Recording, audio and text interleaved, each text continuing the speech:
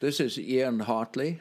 And I'm Warren Kay. Welcome to the Rediscovering God podcast. We invite you to join us as we endeavor to see Him more clearly, love Him more dearly, and follow Him more nearly. Hi, Warren. Good afternoon, Ian.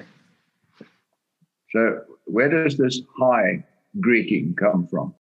That I don't know. I don't know either. So, in English, you say hello. But hi, I sort of associate with chewing gum. Chewing gum? Yeah. I first heard it from Americans who chewed gum a lot. So, I don't know if that's a good association or a bad one, but I've never found anybody who could tell me where hi came from. I suppose I could Google it. Anyway, today we're talking about Rolling Stones and the Rock Mountain. So you listened to Rolling Stones? I did. Yeah? Much to my parents' dismay. Uh-huh. And do you remember any of the songs they sang? There was a song that they sang about, I can't get no satisfaction. Mm-hmm. Sort of expressing their,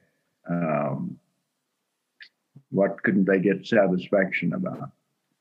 I don't remember the specifics that they were talking about in the song, but just I suppose just in life that they couldn't get satisfaction in life. Yeah. So I never listened to the Rolling Stones. I guess I was too old or must have been too old. I did get into the Beatles, but that's another story for another day. Okay. So, but I do know about the Rolling Stones through the Rolling Stones magazine. They've had some very good articles in that magazine. Yeah. Oh. Yeah. So that's my... So recently I was reading the Gospel of Matthew with two friends who we get together once a week just to read the book of Matthew together. And we were reading in Matthew chapter 7 about the wise man who built his house upon the rock. Yes. Now, I've sung that song as a kid.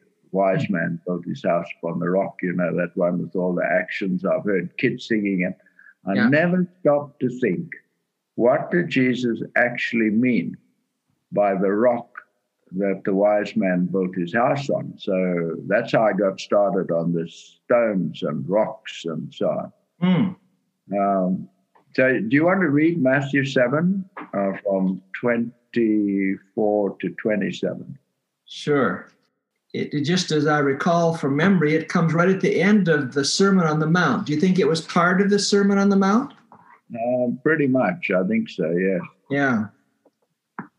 So Matthew 7:24, anyone who listens to my teaching and follows it is wise, like a person who builds a house on solid rock.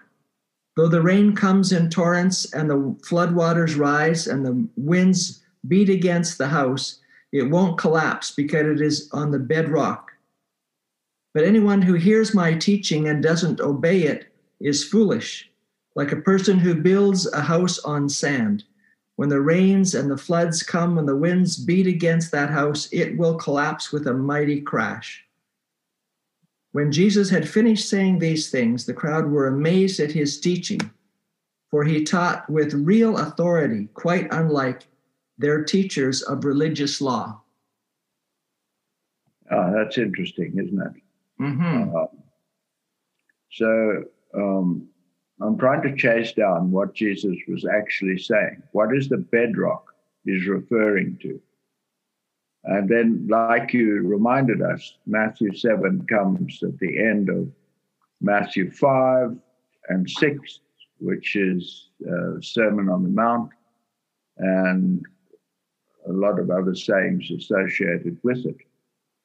So in order to decode what Jesus means by bedrock, I was thinking about some other passages that refer to rock in connection with Jesus. And so I want to go there. But before we go there, why did the people receive his teaching as having such authority? And the answer to that question is that he'll quote from the Old Testament, and then he'll say, "But I say." Now, one of the hallmarks of being an educated person is that you can quote authorities from whatever you're talking about to substantiate what you're trying to say. But Jesus doesn't do that. He quotes the authorities and then he contradicts them. And it must have made sense to these people. And they give him authority. There's an interesting thing to me is that, for instance, the Bible has authority for Christians, but it doesn't for atheists. Right. So the authority of the Bible is not inherent in the way it's printed or what it's talking about. It's that people give it authority in their lives, like the Muslims give the Quran authority in their lives. But you and I don't give the Quran authority in our lives. Mm-hmm. So they gave Jesus authority. There was something about the way he spoke that really touched their hearts and convicted them.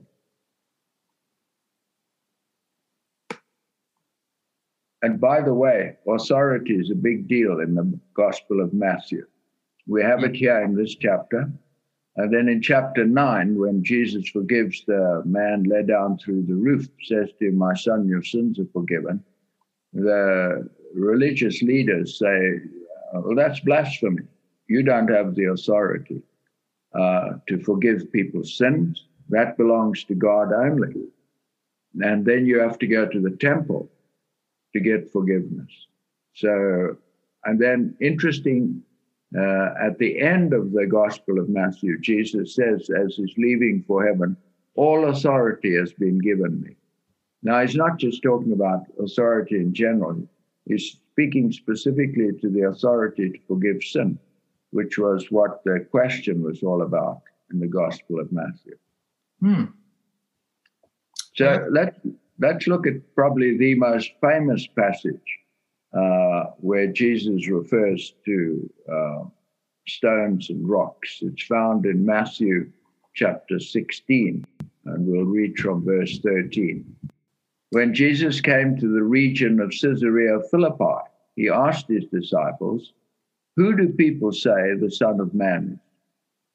So I just remind you that at Caesarea Philippi, there was the grotto where the Roman god of Pan was worshipped. And the Romans were trying to introduce their gods into Israel. So they used to offer sacrifices to Pan there at that grotto. So when Jesus asked this, his disciples know that he's also asking them, are any of the Israelites starting to worship the Roman gods? Do you want to read 14? Well, they replied, "Some say John the Baptist, some say Elijah, and others say Jeremiah or one of the other prophets." Then he asked them, "But who do you say I am?" Simon Peter answered, "You are the Messiah, the Son of the living God." That's profound. Jesus replied, "You are blessed, Simon, son of John, because my Father in heaven has revealed this to you. You did not learn this from any human being. Now I say to you that you are Peter, and upon this rock I will build my church, and all the powers of hell will not conquer it." Okay, so there's a word play here in the Greek that's not evident in English. When he says, notice previous to this, Jesus called him Simon. Now he says to him, "You are Peter." In Greek, that's Petros, which means a rock, something you can pick up and carry. And then he says, "And upon this, you are Petros," and upon this rock, he uses the word Petra, which means a huge mass of rock that's unmovable. there's a town just across the Jordan River in Jordan. It's called Petra. And in Petra, you have a building carved out of a piece of solid rock. And that's why it's called Petra. Right. So that's a good illustration of what this Petra means. And Jesus says, on this massive rock, which massive rock? What Peter said, you are the Messiah, the Son of the living God. So that realization of who Jesus was as the Son of God was the rock. Yes. Yes, contextually, you can't miss it. Yeah. So now this verse 19, we don't often talk about this. I will give you the keys of the kingdom of heaven. Whatever you forbid on earth will be forbidden in heaven. Whatever you permit on earth will be permitted in heaven. So our friends, the Catholics, use this passage to claim that Peter was the first pope because he was given the keys of the kingdom. So I don't wish to get into that discussion right now, but apparently these keys are being given to the disciples. I mean, there's no reason to restrict it just to Peter. So what would it mean to give Peter and the other disciples the keys of the kingdom of heaven? A key is something that gives you entrance, authority over a certain area. If I give you the key to my car, I intend to say, you may go into the car and maybe even use it as you wish. Mm-hmm. So we have the keys of the kingdom when we can say to people, you know what? God loves you. He doesn't hold your sins against you. He wants you to be in heaven with him. In that way, you're opening up entrance into heaven for a person. And if you don't tell people, you know, they might never have the opportunity to hear it from another human being. I mean, this isn't sort of common talking where you say to another person, listen, I want to open up heaven for you. God's forgiven all your sins. He's written your name in his book of life. And he really wants you to spend eternity with him. Most people don't know that. Mm-hmm. Even Christians, some think that God is some sort of an exacting inspector that's watching to see if you're good enough to get into heaven. So Petros, or Peter, is man at his best when he recognized that Jesus is Messiah. So that word Messiah, here's some synonyms. Messiah is Hebrew. Christos, or Christ, is Greek. Same word. A synonym is anointed one. And anointed one means the person who is in great favor, like Saul was anointed as king, David was anointed as king, prophets were anointed. In this case, when Peter says you are Messiah, he just as well could have said you are the Christ, or you are the anointed one, or you are the king we have waited for all these hundreds of years in Israel. Or he could have said Savior. Those are all equivalent terms. I want to look at that last term, Savior. See, that has a very particular meaning. When we talk about a lifesaver on the beach, we mean that if you get into trouble swimming in the ocean or the pool, that person is equipped to come and save you from death by drowning.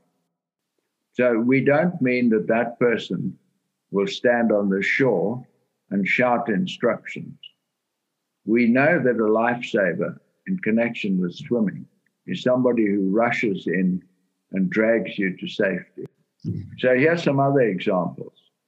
your birth mother is your savior. You couldn't birth yourself. So she birthed you, and she didn't need your help. Actually, you had no part in the process. So she did for you what you couldn't do for yourself, which is what the meaning of savior is. An airline pilot is your travel savior. So, Warren, next time you get on a commercial aircraft and you board at the front, you go by the pilot's door there. It's usually open while you're boarding.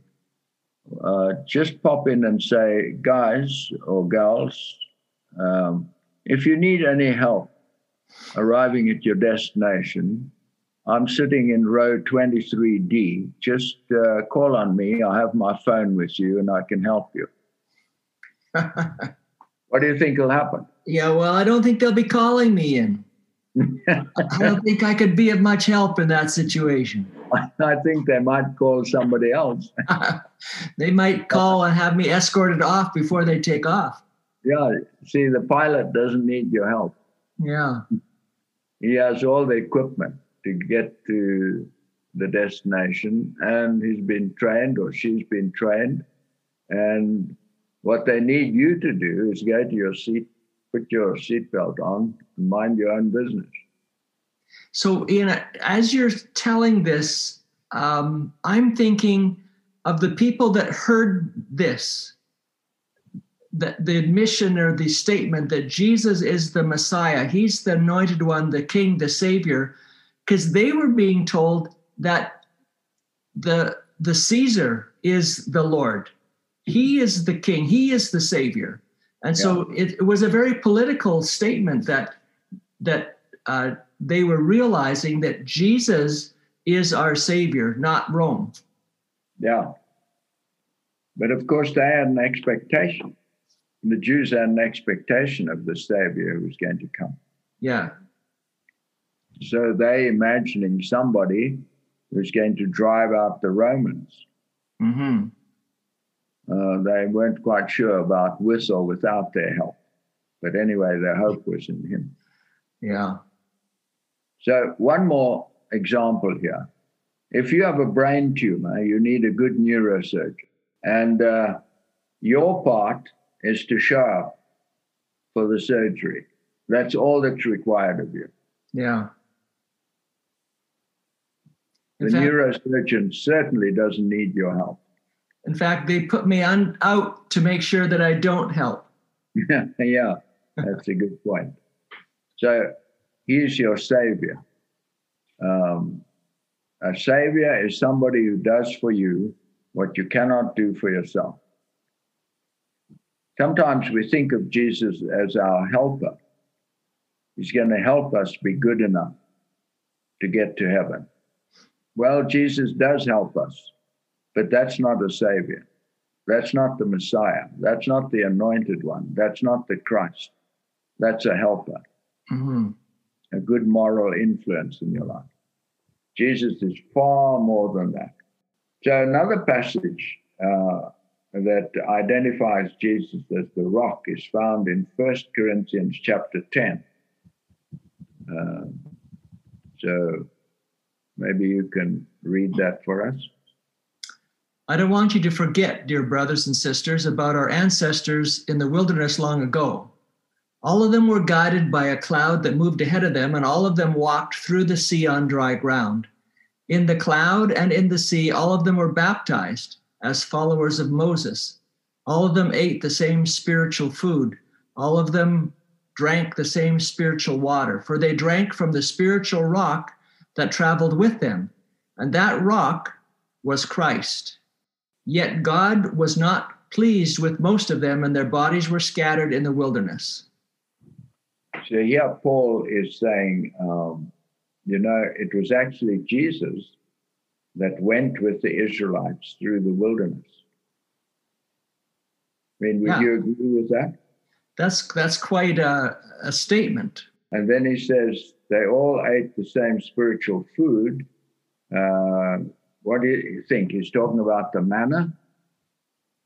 Well, I'm sure that's what they were thinking of, but if Christ was the rock that provided water for them, then he was the food as well.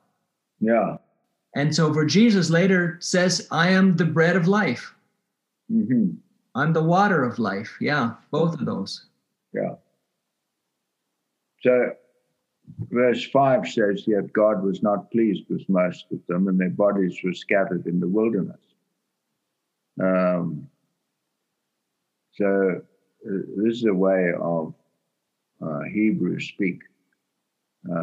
Actually, what it means is that they were not pleased with God, and they were rebelling against God in the wilderness. And that's why they ended up there, dead. Yeah. They never did get the relationship God was trying to have with them. Now, God said, let them build me a sanctuary that I may dwell among them. And then in practice, what happened was God was shut up in this one room in the sanctuary. Mm-hmm. They kept him there. And the high priest went to speak to him once a year. That doesn't sound like what God had in mind when he said, let them build me a sanctuary that I may dwell among them. So let's just think for a minute of what it says in verse 4 at the end. That rock was Christ. So he guided them with the cloud and the flame at night. He protected them against enemies. He gave them water from the rock, gave them food in the manna. It says their clothes didn't wear out. They weren't sick. He gave them health. And he longed for a spiritual relationship with them. So this is maybe hinting at what Jesus was saying when he said, the wise man builds his house upon the rock. He's talking about this relationship that one can have with Jesus Christ, but is often missed. Like in the Gospel of John, Jesus says, you search the scriptures because you think that'll give you eternal life, but you refuse to come to me. Like what Jesus is saying is, you think that your studying of the Bible is going to give you eternal life, and having factual information about the Bible is going to give you eternal life. But it's not the Bible that gives you eternal life. I am the Savior. Well, and in looking at the Sermon on the Mount, this is kind of his final illustration. Mm-hmm. And he keeps talking about these principles that they knew, but internalizing them. Yeah. They weren't just these principles that they were to live by. He internalizes them so that he teaches them about anger, but it's how they felt about people that was important, not the anger that they had or the what they actually did.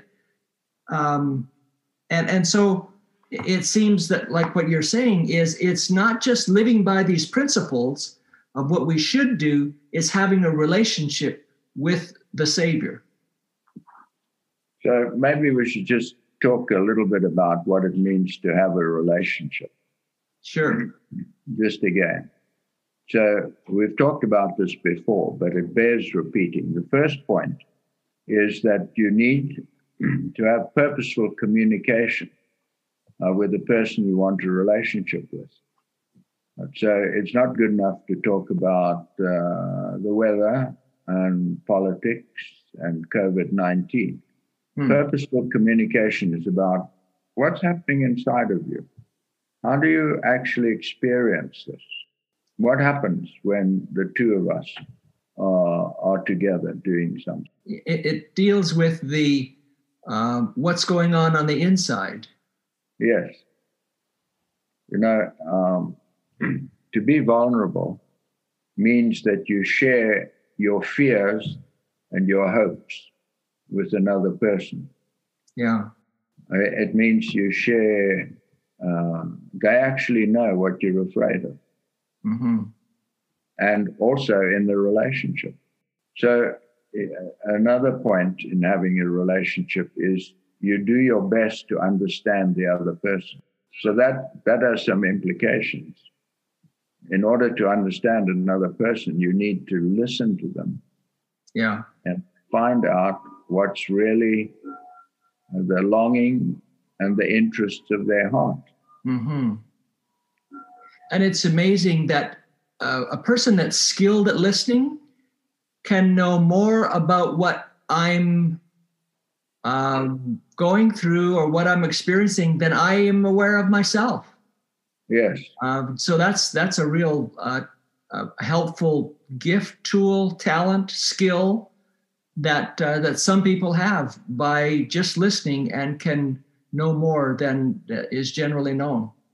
So it's trying to understand the other person, listening to their words, reading their body language, remembering what's been said before. And it is a real gift when somebody tries to listen to you. Yeah. I mean, we pay big money for this sometimes because nobody listens to us. We go to a physician or to a psychiatrist or a psychologist or a counselor and pay money just to have somebody to listen to us. And it's no wonder that often people will fall in love with their counselor because that's the first person that's really listened to them. And they feel an attachment there that they haven't had before. Yeah. So a third point is that to have a relationship with a person, you need to be willing to give them grace and forgiveness. As human beings on this planet, we are also sinners. That means we make mistakes. And no relationship, long-term relationship on this planet can survive unless you're willing to forgive the other person. Well, because that then gives the other person the freedom to be real and make a mistake and have to ask for forgiveness. So those are 3 points that are necessary in our relationship with Jesus, just to put it very bluntly. Mm-hmm. We need to communicate purposefully with Jesus. So we usually communicate with Jesus by prayer. And so often I find that prayers that I can hear are not really purposeful communication. They're almost like insulting communication. Mm. Like, for instance, we'll find out that somebody's in hospital. Somebody will mention it, and then we'll pray about it and tell God this very same thing again and ask him to do something about it. When we have legs and arms and a mouth and a vehicle, we can go to the hospital and do something for that person. And yet we sort of download it onto God. That hardly qualifies as purposeful communication. Another point that comes to mind is that if every time I saw you, I wanted you to do something for me, I don't think our relationship would last very long. Yeah. Unless you're being paid to listen to me. Mm-hmm. So let's talk about listening to the other person in our relationship with Jesus. So, of course, the first thing a person would say is that, well, you need to read the Bible to listen to God. So I think we're agreed on that. Do you know of other ways to listen to God or Jesus? Well, a couple of ways. Sometimes music really speaks to my heart. Mm-hmm. I think God uses many different avenues to communicate if I'm open to listening, whether it's through music, through silence, through being out in nature. He is eager to communicate in whatever avenue he can get through. He's not limited. You know, like one of the biggest problems with listening in terms of human relationships is you want to talk so badly about yourself is that you have no time to listen to the other person. when they're busy talking, you're busy thinking of what you're going to say next. Mm-hmm. And I believe that's true for our relationship with Jesus, that we're so full of what we think and believe, and that we really have no desire to hear his personal communication with, unless it's along some line that we're particularly interested at that moment. But just for instance, to sit in a quiet place and say, "Speak to me, Lord. I want to hear your voice." Yeah. Just maybe sit there for 10 or 15 minutes. Mm-hmm. I read a story recently of a mother who was talking with her child, and her child was saying, "Wow, a shower is an amazing thing." And she said, "What do you mean?" She said, "Well, I get in the shower and I have all of these thoughts that come into my head." And she said, "Well, maybe it's just because you don't have any other distractions when you're in the shower. And so you're open to what is trying to break through into your life through your mind." Oh, that's very interesting.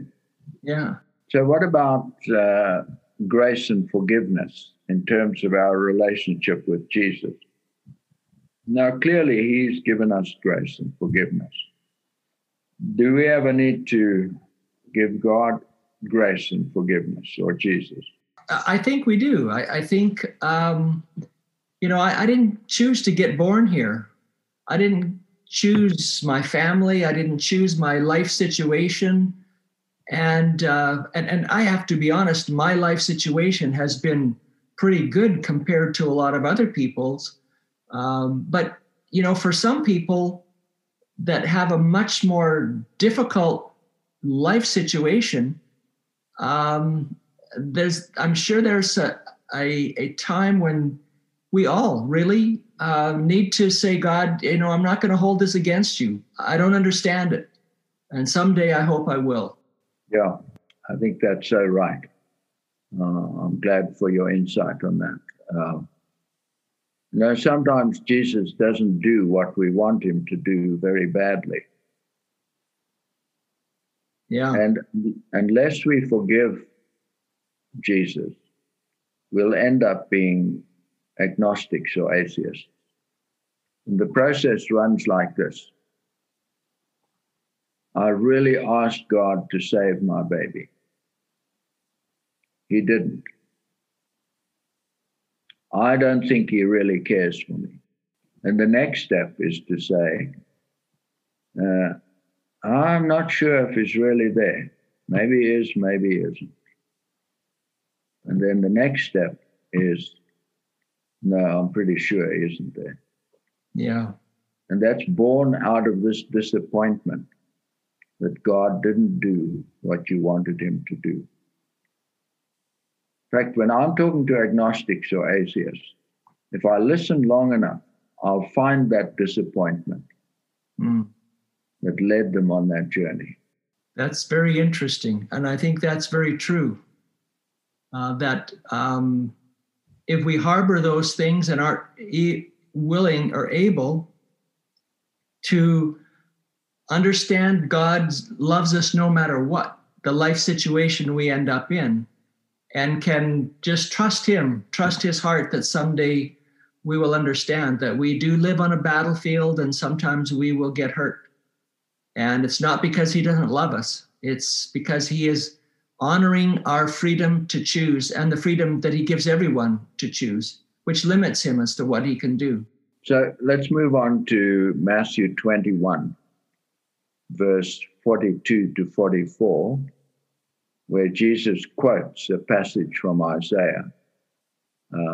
You want to read that for us, please? Then Jesus asked them, "Didn't you ever read this in the scriptures? The stone that the builders rejected has now become the cornerstone. This is the Lord's doing. It is a wonderful stone. It is wonderful to see." Just decode that for a little bit. Yeah. The stone that the builders rejected means that this stone doesn't look good enough for the building we're busy constructing. And then has now become the cornerstone, means the stone that we didn't think was good enough has now become the most important stone in the building. So this is exactly what's happening in Jesus' life.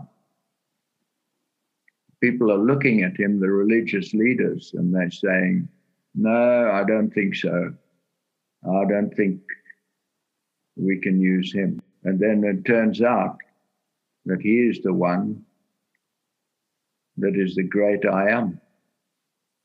Yeah. And they missed it. So then he says in verse 43, you'll read that, please. This is the Lord's doing. It is wonderful to see. 43. I tell you the truth. I tell you, the kingdom of God will be taken away from you and given to a nation that will produce the proper fruit. Anyone who stumbles over that stone will be broken to pieces, and it will crush anyone it falls on. At least the first part of that statement, anyone who stumbles over that stone will be broken to pieces. So if you reject Jesus as your Savior, that's really problematic in your life. Mm-hmm. But what about the next part? It will crush anyone it falls on.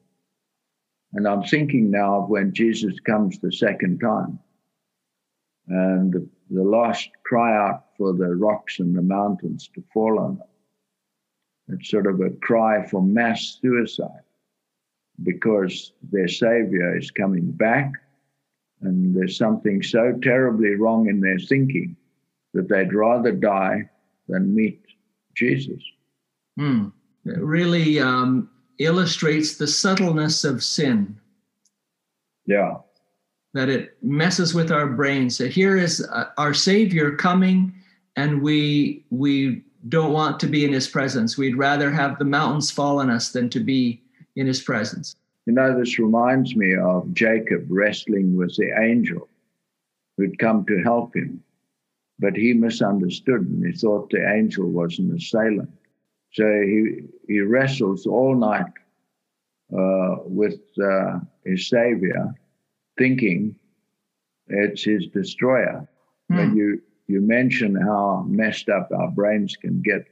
That made me think of that. Yeah. So now I want to draw this together. What does it mean to build your house, your life, on the bedrock? So the great longing of the human heart is for more than we are. Inventors, artists, writers, all know this. They're reaching out for something. And even our classic fairy tales reveal this. When the princess kisses the frog, it turns into a powerful, handsome prince.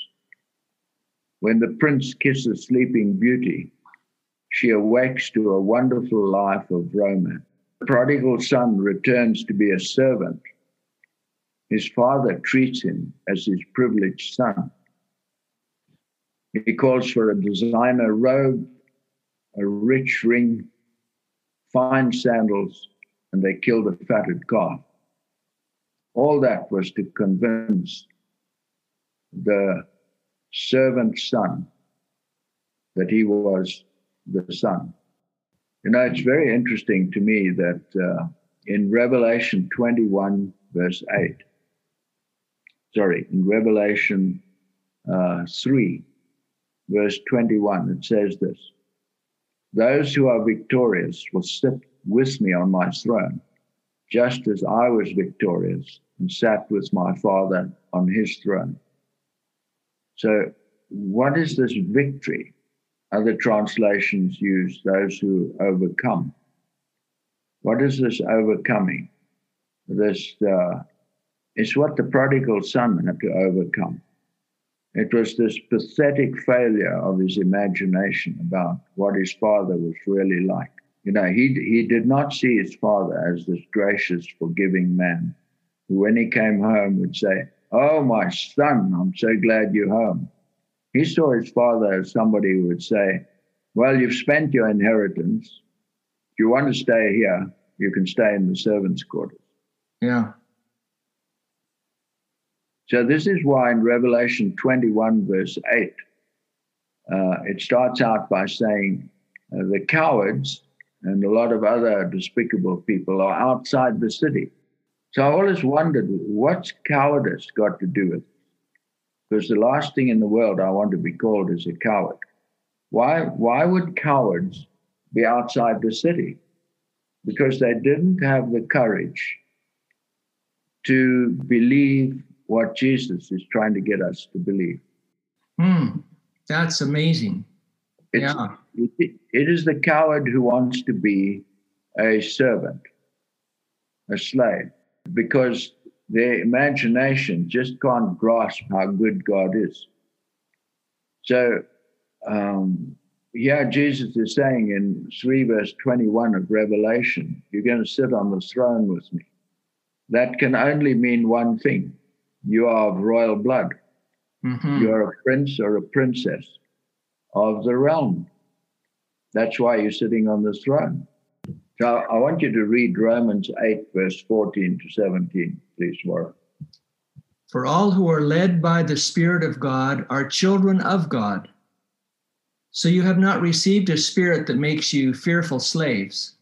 Instead, you've received God's Spirit when he adopted you as his own children. Now we call him Abba, Father, for his Spirit joins with our spirit to affirm that we are God's children. And since we are his children, we are his heirs. In fact, together with Christ, we are heirs of God's glory. But if we are to share his glory, we must also share his suffering. So I can't pass over that, Abba, Father. Abba is an Aramaic word. The Greeks didn't have an equivalent. That's why Paul reverts back to Aramaic here. Abba means daddy. It is that diminutive term of endearment. It shows a very close relationship. You know, I've had quite a few people in my life say to me, "You like a father to me." But nobody ever said to me, "You are like a daddy to me." That is reserved for my two daughters. Nobody else can actually say that to me. Yeah. You are my daddy. I think you understand what I'm saying. Mm-hmm. So now we call him Daddy, dear Daddy. Now notice, his spirit joins with our spirit to affirm that we are God's children. See, it's the spirit that has to help us recognize who we are. We can't even do this on our own. It's just beyond our imagination. And then he compounds his word picture. And since we are his children, so we've started out as children now, adopted children, we are his heirs. It's getting stronger. In fact, together with Christ, we are heirs of God's glory. I mean, how strong can it get? We are heirs with Christ, meaning everything Jesus inherited, we inherit with him. So let me read Galatians 3:29. And now that you belong to Christ, you are the true children of Abraham. You are his heirs, and God's promise to Abraham belongs to you. So let's just review God's promise to Abraham. He said to him, look at the stars, feel the grains of sand in your hand. You're going to have children like that. You're going to possess everything you can see. Never happened for Abraham. Mm-hmm. Only he grasped it and believed it by faith. It's easier for us to understand now that Jesus has come. And we know there are 2 billion Christians on earth. You want to read the last verse? Galatians 4, verse 7. Now you are no longer a slave, but God's own child. And since you are his child, God has made you his heir. So I just want to let my mind run a little bit with what we've been reading. Jesus knows me by name. I am his fellow heir. I am precious to him. He has forgiven all my sins and written my name in his book of life. I am Jesus' royal brother. Mm. We are heirs together of God's glory. Jesus has no interest in my failures. His interest is that I learn to think the way he does about myself and others. He wants to inspire and fire my imagination with wonder. In the movie, The Chosen, when Jesus invites Matthew, the tax collector, to become a disciple, Peter is most upset with Jesus. He makes it very clear to Jesus that a tax collector doesn't fit into the band of followers that Jesus is accumulating. It is if Peter has no understanding of how he doesn't fit either when Jesus calls him to be a disciple. Yeah. So Peter's imagination was pathetically poverty-stricken. So when I think about that, all I can do is cry out, "Oh Lord, fire my imagination. Let me dare to think as you do." Yeah. Amen. And it really, it needs to be something that we can imagine before it will become a reality in our lives. Yeah. But if we can imagine it and articulate it, then gradually it becomes more real, more and more real. You cannot become something you can't imagine. Yeah. I mean, God wants to do this for us, but if we can't imagine it, it's not going to happen. And I love the reference to the stories that, the movies and the fairy tales that we have all grown up with and been drawn to, and they resonate with us because we long for something more. And God has placed that deep within us.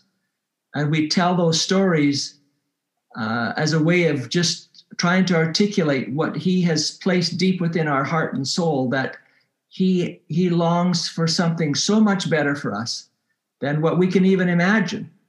And he longs for us to grasp, to grapple with our imaginings of what he has, his imaginings of what he has for us.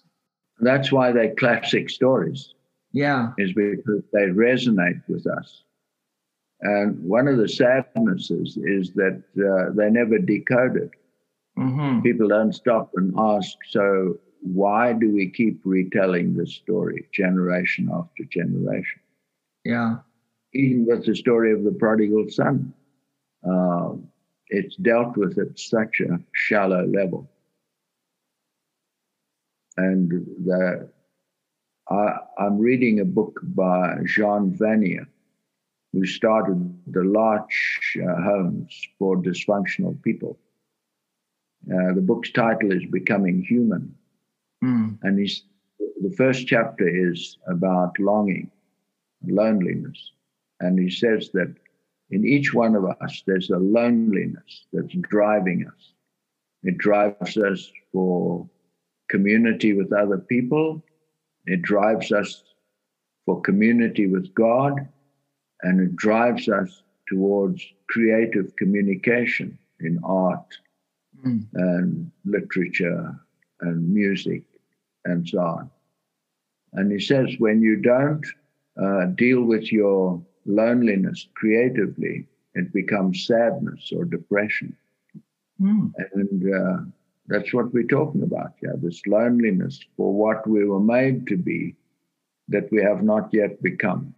And Jesus came because our imaginations couldn't grasp it. He came to live it out for us on the planet, hoping that we would look at his life and see what happened after he was resurrected and say, wow, that can happen for me too. Mm-hmm. Help me, Jesus, to believe. Yeah. Well, we were talking earlier about how does God communicate to us, whether it's through his Bible or through music or nature or in the stillness. But he sent Jesus as his word to communicate this reality to us, how he sees us. And he wants us to grasp that and risk his life to be able to help us understand that. Come, let us pray. Dear God, it's a delight to be in your presence. As we've tried to grasp by imagination what you have in mind for us, we feel inadequate and we cry out to you. Help us to believe the wonderful destiny you have for each one of us. Let us live in that presence, knowing that we are not junk, but that we are precious to you, and that if we trust you, our wildest dreams will become reality. You wonderful, we worship you. Words are inadequate. Amen. Thank you for joining us on this journey to understand the God that Jesus knew. And if you'd like to share this with friends, we'd appreciate that. In fact, we have created a new website called rediscoveringgod.ca. You can refer your friends to that site, and they can see all the podcasts that we have produced so far, and the ones in the future will be posted there. You can make comments. You can join us in a dialogue and a conversation so that we can discover what difference this is making for you, or any questions that you have that we can endeavor to answer or perhaps address in a future podcast. So that's rediscoveringgod.ca. In addition to the website, we've also created a WhatsApp site called Rediscovering God.